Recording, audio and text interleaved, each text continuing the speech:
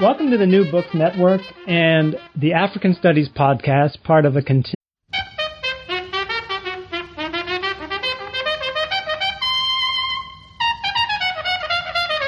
Welcome to the New Books Network and the African Studies Podcast, part of a continuing series of podcasts on books, not only on Africa, but on a host of other topics. My name is Jim Lance, and I am very pleased today to have as my guest Professor Michelle Moyd, Associate Professor of History at Indiana University in Bloomington. We'll be talking about her book, Violent Intermediaries, African Soldiers, Conquest, and Everyday Colonialism in German East Africa. It's published by Ohio University Press in 2014, and it's part of the new African History series with the academic editors Jean Allman, Alan Isaacman, and Derek Peterson. If I may, I'd just like to read a bit from the back cover about Michelle's book. I was struck by Jamie Munson's comment in her blurb.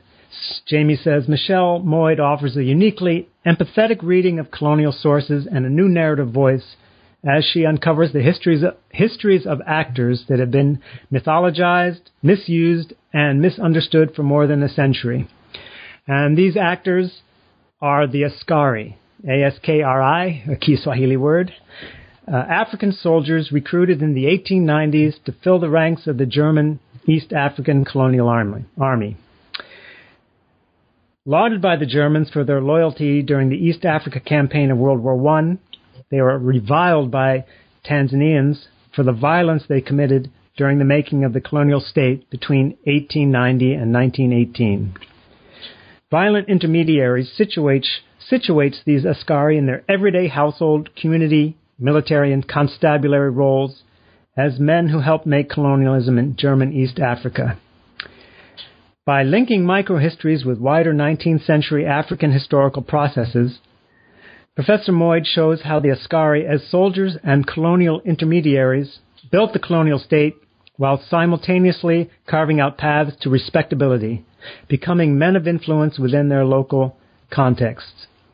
Through its focus on the making of empire from the ground up, Violent Intermediaries offers a fresh perspective on African colonial troops as state-making agents and critiques the mythologies surrounding the Askari by focusing on the nature of colonial violence. Welcome to the program, Michelle. Thank you very much. Thank you for having me. I always like to find out what makes African historians tick, how they became interested in studying Africa, and how they focused on a particular topic as an expression of their interest. So could you just tell me a bit about yourself, about your background, and why you decided to focus on the Askari and German East Africa? Sure. There are several ways I could answer this. I think probably the most immediate is the biographical detail that I'm African American. My father's African American, and he was in the Air Force for almost 30 years. So I grew up in military environments, and I also grew up keenly aware of being African American. My father insisted at a very early age that I learn the history of Black people in the United States. So I think I always kind of had a sense of the importance of understanding where people came from and how societies shape them in that way. Later on, I myself joined the Air Force, and I too sort of participated in this this culture of violence in a way, obviously very differently than what is conveyed in this book. But I came to really question my position in the military as an African American person, and in the process of my career in the Air Force, I had an opportunity to teach at the Air Force Academy, and as preparation for that job, the Air Force paid for me to get a master's degree at the University of Florida in the mid-'90s, and that was when I first undertook an academic or an intellectual project of trying to understand African history. And then in the course of actually teaching at the Air Force Academy and coming to reaching the conclusion that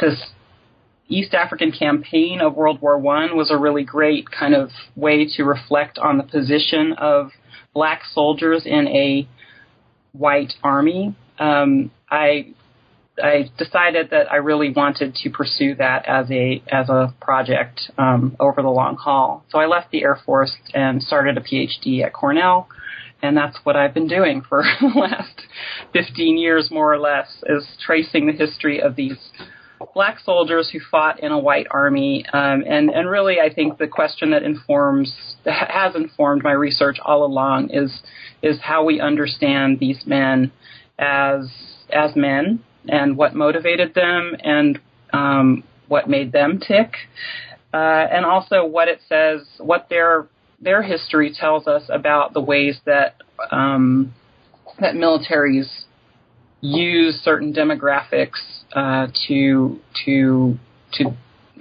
fill out their ranks and to help them conduct their operations, however construed. So that's sort of the long answer to a short question.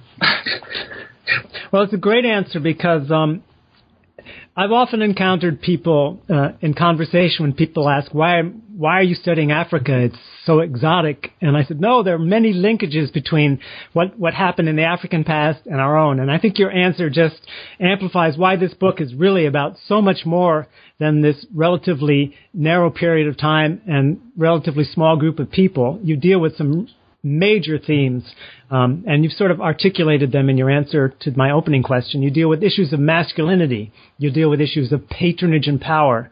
And you deal with issues of the relationship of the military to the construction of the colonial state. And also, I think laterally, I was communicating with you earlier about the relationship of the military, the U.S. military in particular, in relation to nation building. But I think you also raised the larger question, which you address at the end of your book, and maybe we'll have a chance to talk about that.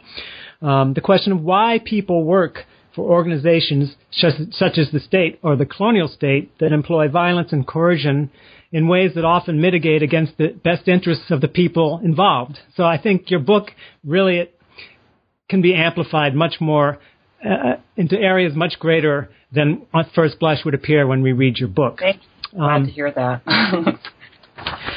And also I was struck why I read Jamie Munson's comment and her description of the empathetic reading you make in your study.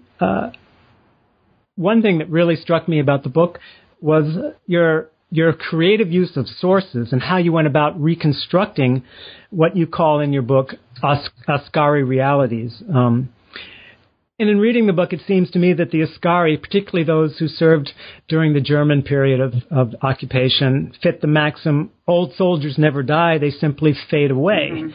So what kinds of sources did you use? What kinds of silences did you encounter? And how did you go about trying to overcome the gaps and omissions and silences in the story of the Askari? Well, I'll start with your second sort of point there about silences. The biggest silence, quite obviously, is that we have almost no sources that give us direct, or as direct as a historian can get, access to the voices of these men themselves. There really isn't much.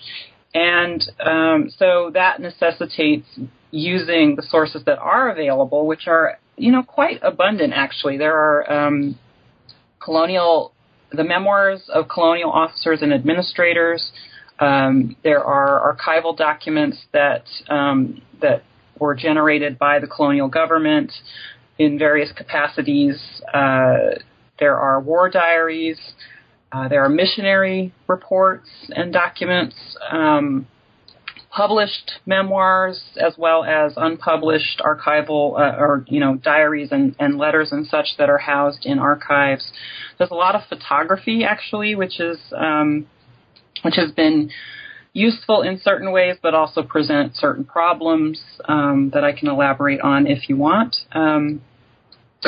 Well, yeah, I loved your description. Unfortunately, this isn't a visual program, right. But your description of the cover mm-hmm. and sort of the messages and symbolism of the cover. Yeah, and your book is profusely illustrated for an academic book. I think Ohio did a pretty good job with that.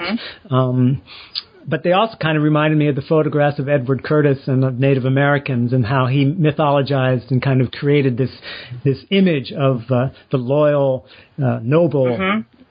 savage, if you will. Yeah. Yeah, I mean, that's the thing, right? The photography is really useful in as much as it gives us some visual evidence of certain scenarios and settings, but we also have to be very cognizant, obviously, of how the photos were produced, keeping in mind that technologies were quite different then. Photography, it took a long time for, what's the word I want? I'm not an expert photographer, but, it took a long time to actually produce a photo in 100 years ago. And that means that probably most of the scenes that we see in the photographs that are available were staged in a way. That doesn't mean that they're utterly useless. It just means we have to be very critical of how we read them and take what information we can from them, but also use them to tell a story about representation and what purposes that served, what purposes those representations served for the people who produced them. But it's definitely a difficult kind of source to use. And in my book, I really wanted to stay away from the what I think is a sometimes problematic usage of photography in historical texts, where they're used to kind of demonstrate, they're used to illustrate a point, but there's no critical reading of them embedded in the text. So I tried to do a little bit of that in the book, and I'm certain I could have done more, but anyway. So what else? There are newspapers, lots of colonial newspapers that were generated by colonial organizations, both in Germany and in the colony. And then let's see what else. There are also British perspectives that I tried to incorporate. So especially during World War I, there's a lot of primary source material that was generated by the British Army that was operating in East Africa. So I went to the National Archives in Kew in London to look at those, and those are quite helpful in giving kind of an outsider perspective on the German Army as they were operating in the field. So I tried to attack the problem from using as much material as I could to try and recreate a portrait from all of these fragments of material that I had. Yeah, I see. I think at one point, if I remember correctly, you talked about reading these sources against the grain, mm-hmm. and I'd like to kind of nudge you a bit more into explaining that a bit to me, because when I was doing my graduate training, it was the heyday of, and this is aging me, of nationalist historiography, uh-huh. where people such as the Ascari were seen as little more than collaborators and mercenaries, and we were all looking for resistance yeah. to the state, and these people were not the locus of resistance. Yeah. But so I'm interested in sort of like how you read against the grain, and maybe we can just use a concept that's in your title, the concept of intermediary, as a way of showing how your approach differs from certainly the nationalist perspective, and how your approach differs in what kinds of contributions this approach makes to our understanding what really is a much more nuanced and nuanced and fluid situation than was sort of apparent when I was doing my training. Yeah. I mean, that's a great point, and one that I was keenly interested in investigating. And I spent a lot of time in my early dissertation writing phases trying to figure out the best way to go about it. So, I mean, the problem with the nationalist, well, let me say, the nationalist historiography existed for a reason, and that was because, new African nation states needed and wanted a history that would reflect their positions as as members of the global community, as nation states, and that would also give them a narrative upon which to move forward into the independence era. And so the nationalist historiographies tended to celebrate particular kinds of past moments. So in Tanzania in particular, the touchstone nationalist moment was the Maji Maji Rebellion of 1905 to 1907, in which something like a third of the territory of Tanzania was perceived by the Germans to be in rebellion against the colonial authority. And the nationalist historiography really made the case for understanding that moment as a proto-national moment. And they used, oral histories that were collected by University of Dar es Salaam students and historians of that generation assembled that data into a narrative that really served the purposes of the new state.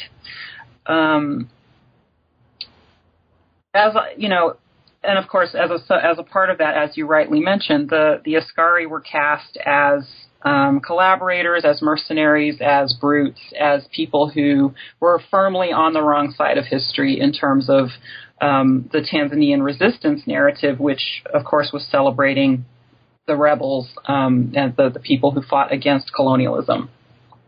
There was really no place for the Askari in that narrative except for as people who served the colonial state with great violence and selfishly so, right? And I get that. I completely understand why that had to happen in that way. But it didn't fit with my own sort of understanding of why soldiers sign up to serve in armies, or why they end up becoming parts of armies, and the kind of simple violence narrative that was applied to them, that they were violent for the sake of being violent, also didn't make sense to me, because that would have kind of required that it was an army of sadists, or an army of people with deep psychological problems or something. And that too just didn't make sense to me. I mean, typically armies are built of very ordinary men and women. So I really wanted to challenge that construction. And it wasn't until quite late in my dissertation process that the literature on intermediaries really kind of became available. And that was really the hook that I needed. And so I'm, of course, very grateful to the scholars who did that research and brought the concept into conversation among Africanists. Intermediaries being people who kind of helped facilitate the placement or the emplacement of the state into the Tanzanian landscape, the colonial state, into the Tanzanian political landscape, who through their everyday activities. And this is not to say that everyone loved the Askari and that they facilitated lots of social mobility for people in some kind of positive way. That's not the point I want to make. The point I want to make is that the Askari became people who helped the colonial state to entrench itself in particular ways. Some Askari intermarried with women from, if not local populations, then at least East African populations that sort of created ties across longer distances than one would have thought. Askari were also extremely visible in terms of their mobility. Even though there weren't that many of them, they were constantly moving. They were delivering messages, and they were escorting colonial administrators. They were doing patrols. They were doing, expeditions. So they were visible to, and because they were uniformed, they were quite visible in the work that they did. So there's a way in which, even if they were not engaging people in a productive way, they were creating a kind of narrative about the colonial state that I argue helped to shape or helped to, make visible or make apparent the possibility of being involved in a colonial modernity. I think that's kind of the crux of what I'm trying to say here. It's not that people saw the Askari and thought, I really want to be like them, or, I really want to, I want to be part of the Askari community. Certainly that was part of it for some people, but it's more about the idea of them as agents of colonialism and kind of their ability to disperse that vision across a wide terrain, making the idea of a colonial state visible to many East Africans. Yeah. Well, certainly, in my opinion, you effectively refute the notion of these people being pathological criminals seeking their own self-interest and just enjoying sadistically violence for their own sake. But I'd like to move on to how you look at the Askari, because another thing I really liked about the book is you can almost smell the dust and feel the sweat of Askari life, the everyday life, as you call it, the everyday processes of everyday colonialism. So my question now is, let's talk a bit about the Askari themselves. Why did Africans choose to become Askari, and how does this relate to a notion you emphasize throughout the book of the big man? Well, I think that the first thing that needs to be said is that, and this is something that took me quite a long time to realize, is that the notion of choice and kind of voluntarism in becoming Askari has to be qualified in as much as it was an era in which a number of parts of the African continent were undergoing massive upheaval in terms of warfare, the building of standing armies and state building processes that were massively disruptive to populations across the continent. And the two that I sort of focus on in the first chapter of the book are what is today Sudan, the nation state of Sudan, and then, of course, Tanzania. And what I try to show is that there were processes underway in both of those regions that made soldiering an option that was, well, appealing perhaps to some, but also the only viable option for many young men to make a living that would lead to a kind of respectability or big man status, as I refer to it in the book. It was a time in which, there were colonial encroachments, the shutting down of older ways of becoming respectable, the diversion of men into migrant labor economies. And, it's not that there weren't possibilities for making a living, but the possibilities for making a living and achieving the kind of status that would allow men to become patrons themselves were shrinking. And so what I argue is that the men who ended up becoming colonial soldiers, and specifically German colonial soldiers, were men who probably had some kind of past or origins in places where soldiering was known to be a known possibility for making a living and achieving a kind of respectability, and so in a way service in the Schutztruppe kind of self-selected men who found that it made sense in their sort of life trajectory, if that makes sense. Yeah, sure does. And so I should say, in fact, I started with the idea that we have to question the idea of voluntarism. The most striking example of that is that many of the soldiers who came from Sudan probably had backgrounds as slave soldiers. And what I mean by that is that they were probably captured as young men by any number of kind of slaving agents who were operating in the region in the mid-19th century, and those boys and young men then more or less grew up in militaries. They grew up experiencing warfare. They started out as kind of apprentices to other soldiers, and then became soldiers themselves and moved up the ranks and perpetuated and reproduced that process over the decades. So the notion that they were volunteers is not quite right. But it is, I think we can make the case that for some men like them, the military appeared to be the only option available for a viable kind of, for making a living in a viable way.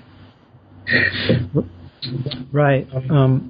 Well, I think you implied in your answer just now something that really also struck me about your book was sort of the linkages between pre-colonial militarization, and you mentioned Sudanese.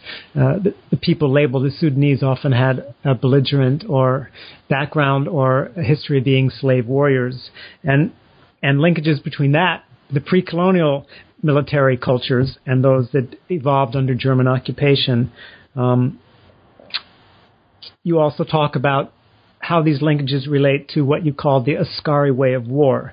Could you talk a little bit about that concept and how the Askari were trained and socialized into a new but not terribly, but maybe perhaps not totally unfamiliar military life and culture? Yeah. So the Askari way of war that I describe involves certain kinds of practices that I think clearly link to a pre-colonial past, and probably could be found in other contexts as well if we looked closely. So one is the idea that when you fight, women and children are fair game as part of the spoils of war. That women and children can be captured and taken along on these long expeditionary operations, and then, in fact, incorporated into soldiers' households. So that, in fact, what they were doing in the course of warfare was potentially increasing their domestic wealth, their wealth in people. And that is something that you can see in descriptions of warfare in the first part of the 19th century, for sure, in contexts that range from southern Africa all the way up to northeastern Africa. Those are the so I haven't looked as closely at Western Africa. I suspect you would find similar patterns, but those are the sort of broad regional contexts that I've looked at in a comparative way. Another is the idea of the raid in which you don't engage an enemy directly on a battlefield in some kind of Napoleonic way, or in a sort of the image that we have of traditional military history as confrontation between two well-equipped and organized armies. That's not so much what the Askari were doing. Instead, they were practicing a kind of warfare that had guerrilla elements to it. Certainly, they used concealment. They used small unit formations. They used surprise attacks. So the idea of the raid is another thing that I think looks more like pre-colonial African history than it does African military history than it does, say, what was going on in Europe in the 19th century. Although, of course, there are exceptions, like the Franc-Tireur in the Franco-Prussian War would be an example of Europeans using a kind of guerrilla-style warfare. So those are two examples of what I consider to be the Askari way of war. And what was really useful about it to the Schutztruppe, I think, is that they could use those elements of East African styles of warfare, incorporate them into their own practices in ways that were productive for them, of course, because it meant that they could confront their opponents more on their terms, more on the, in terms of how wars were fought in Eastern Africa. They could also ensure that they were meeting that they were keeping their soldiers happy by allowing them to loot and to pillage and to seize people, right? So there's a way in which the conduct of warfare that the Askari brought with them into, or the understanding of warfare that the Askari brought with them into the Schutztruppe, served German purposes and probably taught them quite a bit about the nature of warfare in East Africa along the way. Well, you've sort of led nicely into my next question relating to the Askari way of war, and that is about the training process. You've basically answered the question by showing or intimating ways that the training was different from the kinds of training that German rank-and-file soldiers would receive in Europe. But in what ways was it similar? And in particular, in what ways did the treatment of the African soldiers differ? Was the treatment the same, but also different from the ways that, say, disciplined German soldiers were disciplined? I think there are actually more similarities than differences, and this is something I haven't systematically looked at, but my sense is that the Germans had, over the course of the 19th century, had a history of brutalizing their soldiers, punishing them quite severely for all manner of infractions, and that they brought those kinds of expectations and modes of disciplining their soldiers with them to East Africa. So certainly, Askari who did not perform or who fell out of line with German expectations could anticipate receiving harsh punishments, which could, in the worst case, include this kind of ritualistic flogging, which was known as the Hamsa Ishirini in Swahili, the 25, which was 25 lashes with a hide whip. It's quite a severe punishment. The Germans were not alone in this, by the way. The British also had a history of flogging their soldiers. But so there's that kind of carryover from the German context. And another a very clear carryover is the emphasis on drill and ceremony that Askari were expected to participate in on more or less a daily basis. That they got up in the morning and they did parade practice, and they practiced drilling. They did repetitive training exercises. They did target practice. And they also did war games, which was another German kind of innovation from earlier in the 19th century, where they would go out and actually perform some kind of scenario of a war-based, a wartime situation where soldiers were ostensibly practicing what they would do in a real combat situation.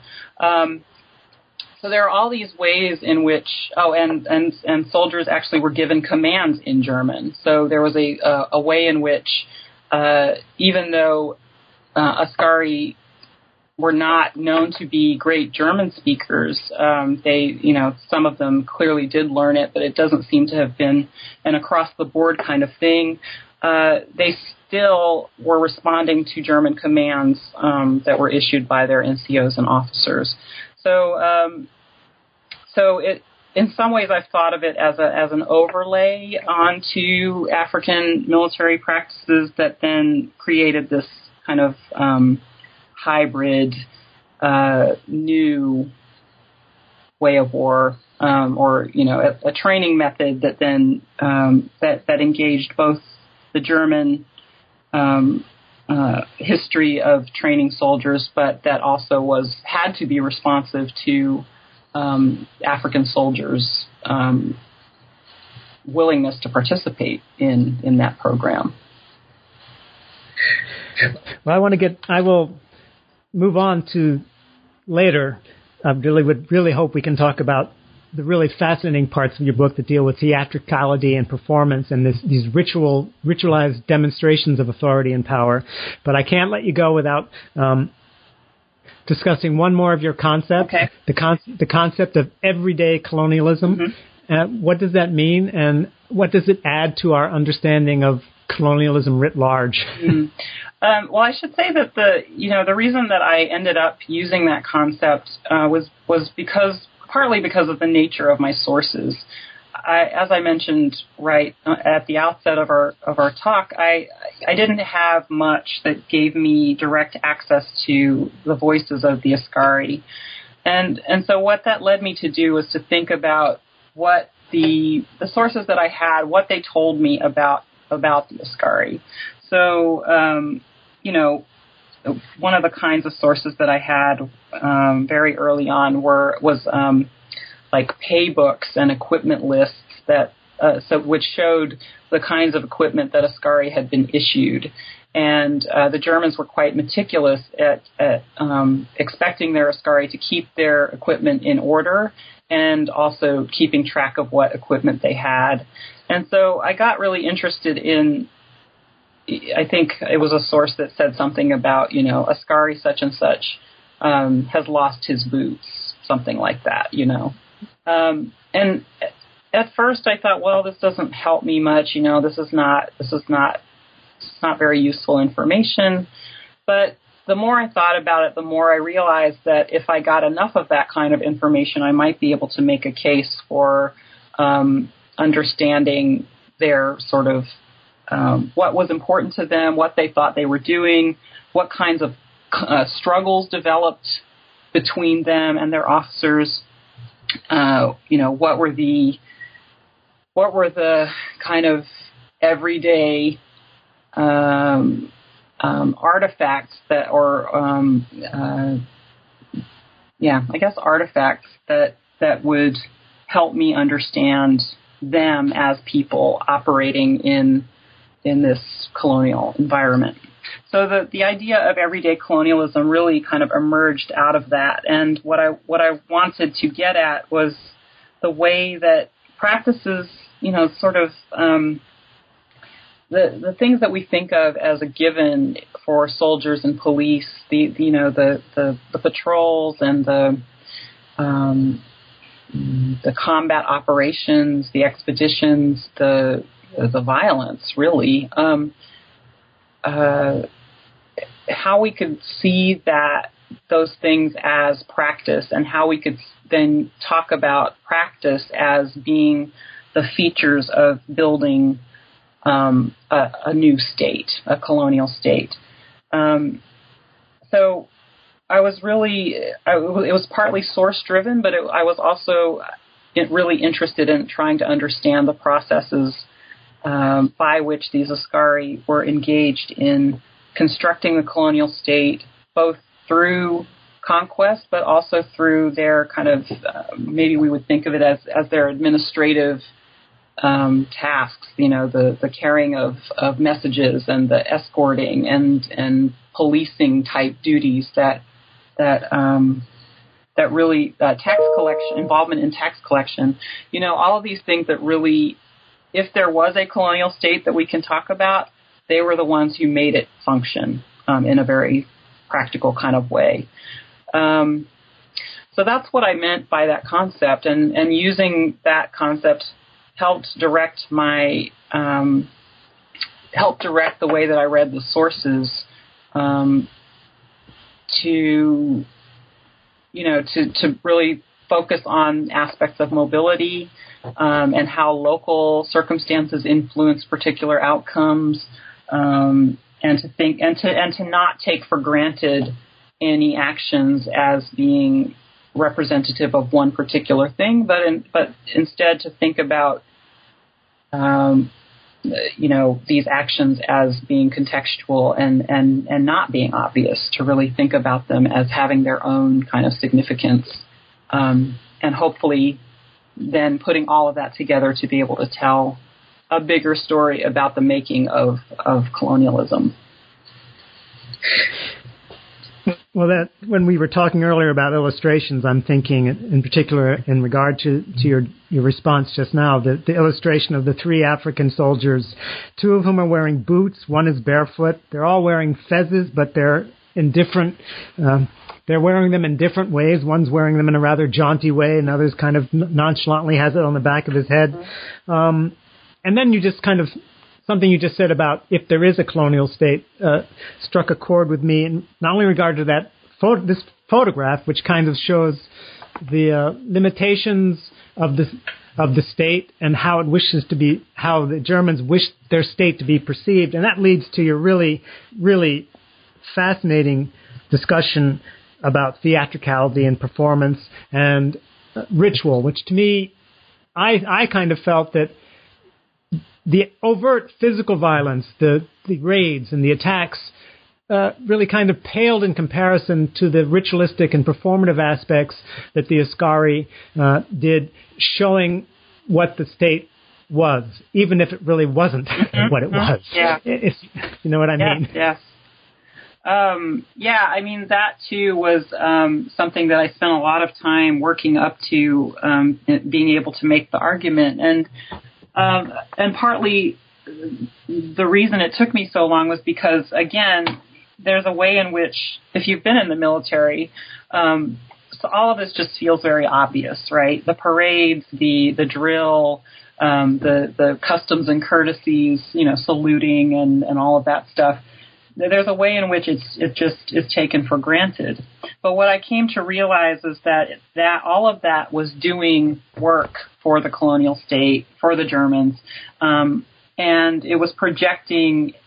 It was projecting an image that they thought would help convince their colonial subjects, Africans who lived within the orbit of the stations where these Askari lived and worked.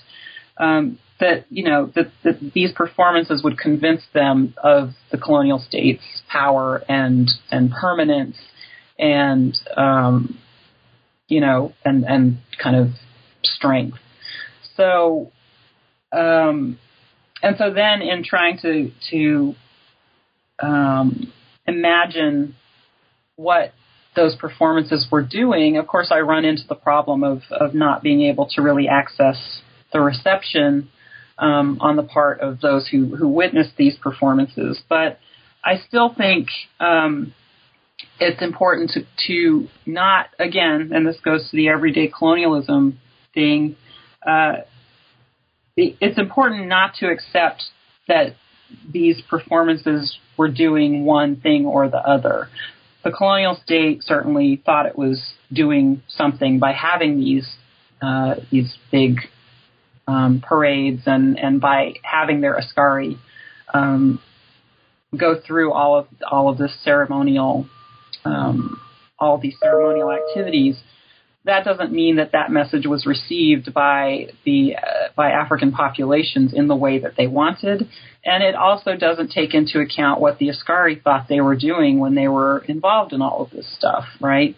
So yeah, I mean, in the end, it was trying to again question these kind of obvious manifestations of military authority and the things that militaries always do, and to really think about what meanings are involved in those activities.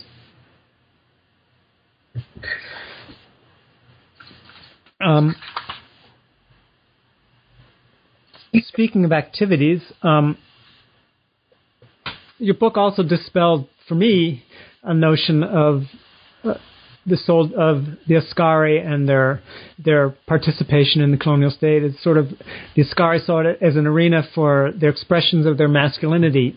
But again, another part of your book really highlights the role that women played in the creation of soldiers, Askari soldiers becoming soldiers, but also shaping the nature of concepts such as masculinity and femininity. Could you kind of talk a bit about that? Sure. Yeah, I mean, one of the things that drew me in early on to this project was reportage that came out of the surrender scene at the end of World War I when the Schutztruppe commander of operations during the East African campaign, Paul von Lettow-Vorbeck, surrendered his army to the British in northern Rhodesia in late November of 1918. And the descriptions of that scene included these really colorful observations about the assemblage of people who were present at that surrender, and among them were women and children who were, who had obviously been along on the campaign and who seemed to be very much a part of what Lettow-Vorbeck had been doing for the last couple of years of the war. So the presence of women was clear to me, and what was less clear was, who they were, why they were there, who they were, and why it was that that German colonial officers permitted that kind of arrangement. I mean, when you think about modern armies operating in the field, you don't typically think of family members or, women and children being there on the scene. And that just kind of made me begin to look for evidence of, who these women were, in the same way that I was looking for evidence of who the Askari were. And people will not be surprised to hear that it's difficult to find good information or detailed information about who the women were, although there are glimpses, of course, that some of them were captives who were incorporated into households. Some of them were brought with soldiers into the army. So Sudanese troops brought their families with them right from the beginning, from the formation of the Schutztruppe in 1889, 1890. And what became clear to me later in the research was that these women were actually what enabled the Askari to make claims to being men of means and men of status, because a boy could not be a man, or a young man could not be an adult male, a man, until he had formed his own household. And that is kind of a fundamental marker of household a fundamental marker of respectability in many African cultures, that, you have to demonstrate your manhood by having a family, and preferably a sizable family. So women were a part and parcel of that. They also clearly were part of the Schutztruppe's logic of building a cheap labor force. Women were the ones who did a lot of the kind of support work that in modern armies is done by a full-on logistical outfit. Women did the cleaning and the cooking and nursing and carrying equipment and setting up camps at the end of the day when soldiers were on the march and all sorts of things like that. So there's a way in which the domestic labor of the Askari's households were also the basis of the Army's labor pool. And then of course there's the question of how one demonstrates one's masculinity. It has to be in conjunction with some sort of understanding of what constitutes femininity. And here I think there's probably a lot more work to be done in terms of understanding Askari women's femininity and what they were bringing to the table in terms of their contributions to shaping the gendered norms of the colonial army. But certainly it's important to note that any kind of masculinity that was built among Askari in East Africa was always in conversation with notions of femininity. So there's one example in my book that I can think of right now, where Askari were working alongside other men, porters and auxiliaries and such. And one can easily imagine that the Askari were also building their sense of masculinity off of differentiating themselves from the other men who were around them. And certainly the porters would have been in a feminized position vis-a-vis the Askari because of the work that they did, which was carrying goods, which in kind of an Askari gendered world would have looked more like what women were doing in these columns. Carrying goods and carrying equipment was women's work to the Askari, right? So there are these really important ways in which the columns themselves were represented, these differentiated gender roles that kind of encompassed a continuum of gendered identities from the feminine to the masculine. We're getting near the end of our planned hour. So I just have two more questions. First, after the German defeat in World War I, the Askaris disbanded. Is that correct? And what happened to them after the dismantling of the Schutztruppe? Here again, I think there's a lot more work to be done, and not something that I ended up spending a lot of time doing myself. But yes, they were interned for a while by the British.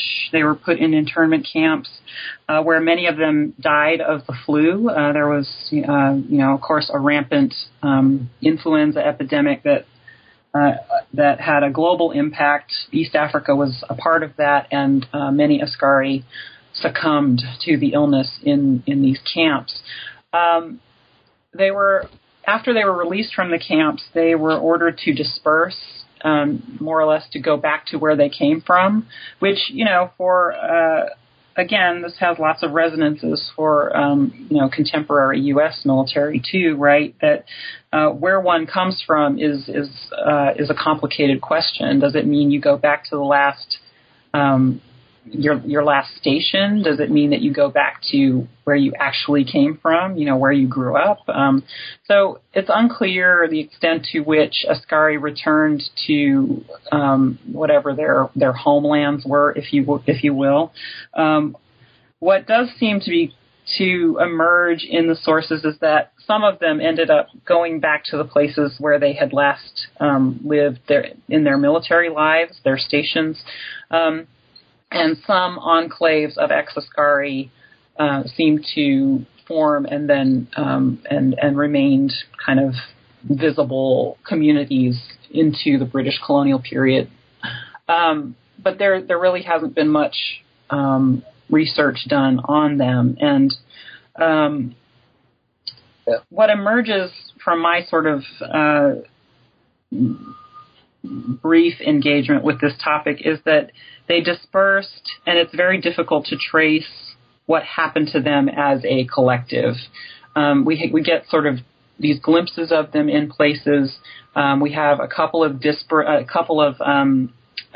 discrete life histories that show, for example, one soldier who was actually a gun boy during World War I, eventually making his way to Germany and becoming an entertainer in the film industry. And he ended up dying in a concentration camp during World War II because of Nazi race laws, essentially. But so we get these glimpses of Ascari lives after the war, but there's not been a good kind of project yet that has assembled all of that into a real argument about what happened to them. It would require a different kind of research. It would require actually going and talking to descendants of the Ascari and trying to get at, those lost histories that way. And that, to my knowledge, has not been done yet. But it would be a great project for someone. I totally agree. And it kind of leads to my last observation and why I think this book is bigger than its subject, if you don't mind my saying so in that way, not in a pejorative sense. I'd like to read one of your last bits.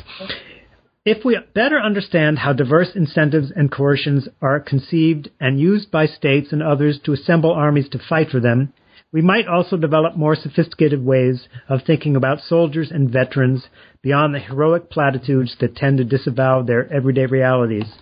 So your book sort of implies different ways of thinking. Can you just, off the top of your head, suggest how your book can help us to think in new and more constructive ways about veterans and what their experiences have been and how they've affected our lives? Well, I think the most important kind of realization for me was the way in which veterans, the way in which the Ascari were so tightly tied to the fate of the German colonial regime. And part of the reason that we don't know much about what happened to them after World War I is that the Germans lost the war and, they lost all their colonies. And so the German officers who had acted as the Ascari's patrons could no longer protect them, could no longer ensure that they would be an important or visible part of the post-German colonial landscape. And, the evidence suggests that many Ascari fell into destitution because of that.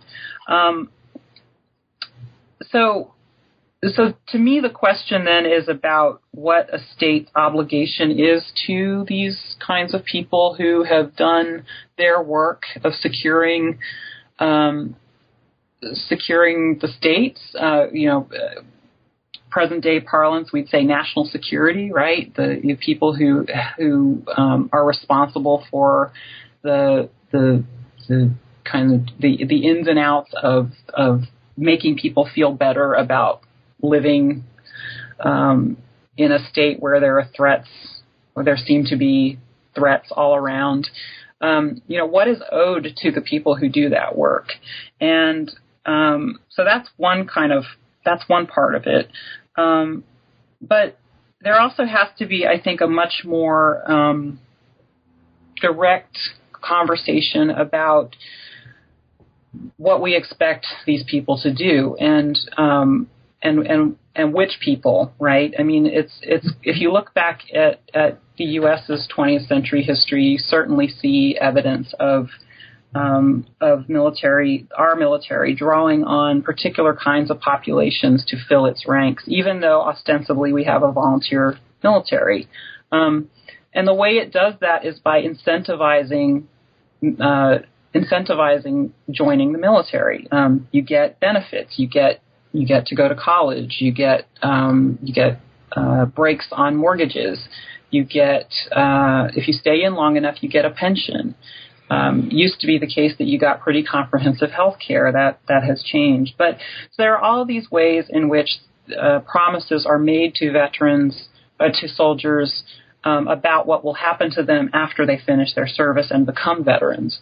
And I think, most veterans believed in those things when they were recruited.